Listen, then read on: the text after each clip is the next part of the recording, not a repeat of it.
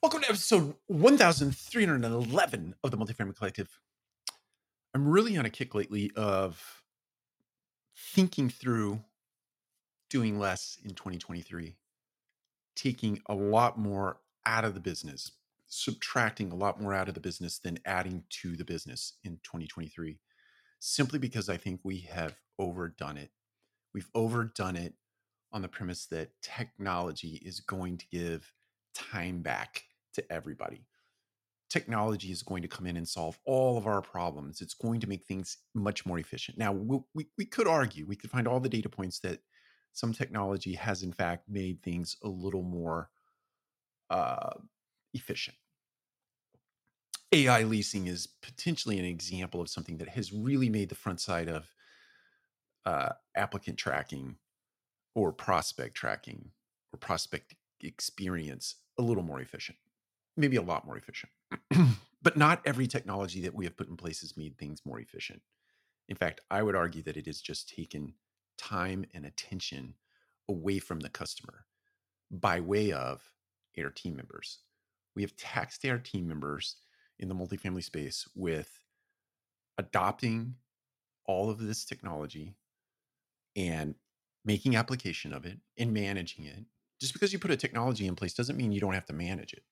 Every technology has a dashboard. Every technology has a login that is necessary to get in and use the application. And if you're not paying attention to the data that's coming into the dashboard, to the app, through the platform to the dashboard, and you're not making informed decisions based on that, you're not really utilizing it in the fashion that it was meant to be utilized. You're not creating outcomes with it.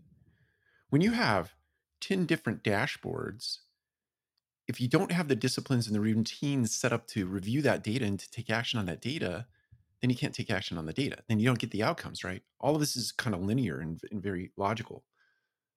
The problem is when you have 10 or 12 and you're trying to serve a consumer and you're trying to manage a prospect pipeline and you're trying to answer the phone if it still rings in your office, and you have business partners that are coming in and you're doing renovations on your property. There are all kinds of things, right? Now, I've seen it both ways. I've seen people, I've heard, we are so busy, we don't have time to answer the telephone. And then I sometimes will go visit a property and the phone doesn't ring and no one comes in the office while I'm there. Sometimes I'm there an hour, sometimes I'm there 2 hours, but there is no real activity going on in the office. So, but arguably, I've been there other times where I can't even meet with the manager or any of the team members because they are all consumed with activity based around the customer. There's a famous quote. It's not famous, actually. I don't think it's famous because I'd never heard of it and I read a lot of business books. But David Packard from Hewlett Packard said that more businesses die from indigestion than starvation. So we're not starving our team members or customers. We're not starving anybody of the use of technology or the lack of introduction of new ways of doing business or new systems or new processes, new disciplines, new trees. We're not starving anybody, right? My speculation based on David's quote is that we are suffering from a lot of indigestion right now. In my head, we have placed too much on people. Now, I've always been a team member first advocate. I'm always in the corner of cheering for the team member. I'm always looking for ways to make the team member's life better, easier, more enriching. Not always hit the ball out of the park as it relates to those statements that I just made, but it is always my intention to wake up and think about the world in that way. But I think that we've allowed creep to happen. A lot of things have creeped into our business practices simply because there are so many shiny things out there that promote the idea that they will make team members' lives easier. They will make things much more efficient. And I think that is probably true in isolation. But when you think about combining, you think about it in whole, right? In total, if you've put on 10 different new initiatives, 10 different new technologies to manage, That in combination does have a real impact on the business, and not a good one. Not a good one.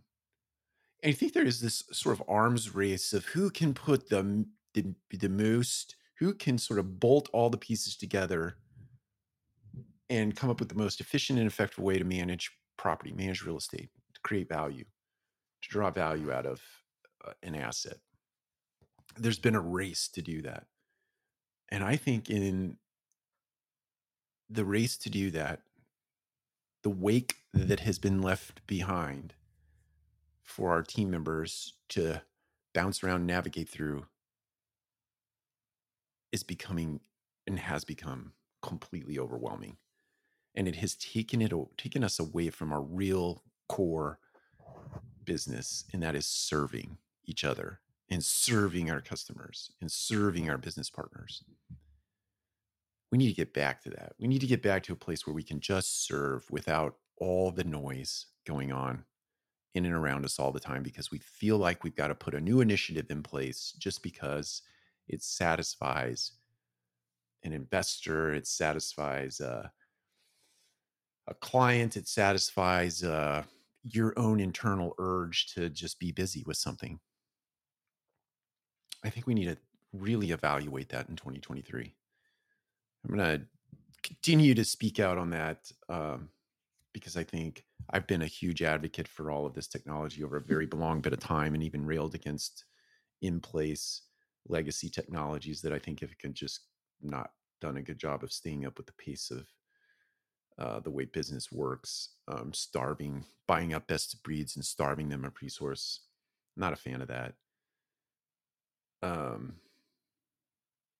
now it's time to unwind a little bit. I think 2023, the year to be. It's the year to unwind. Take care. We'll talk to you again soon.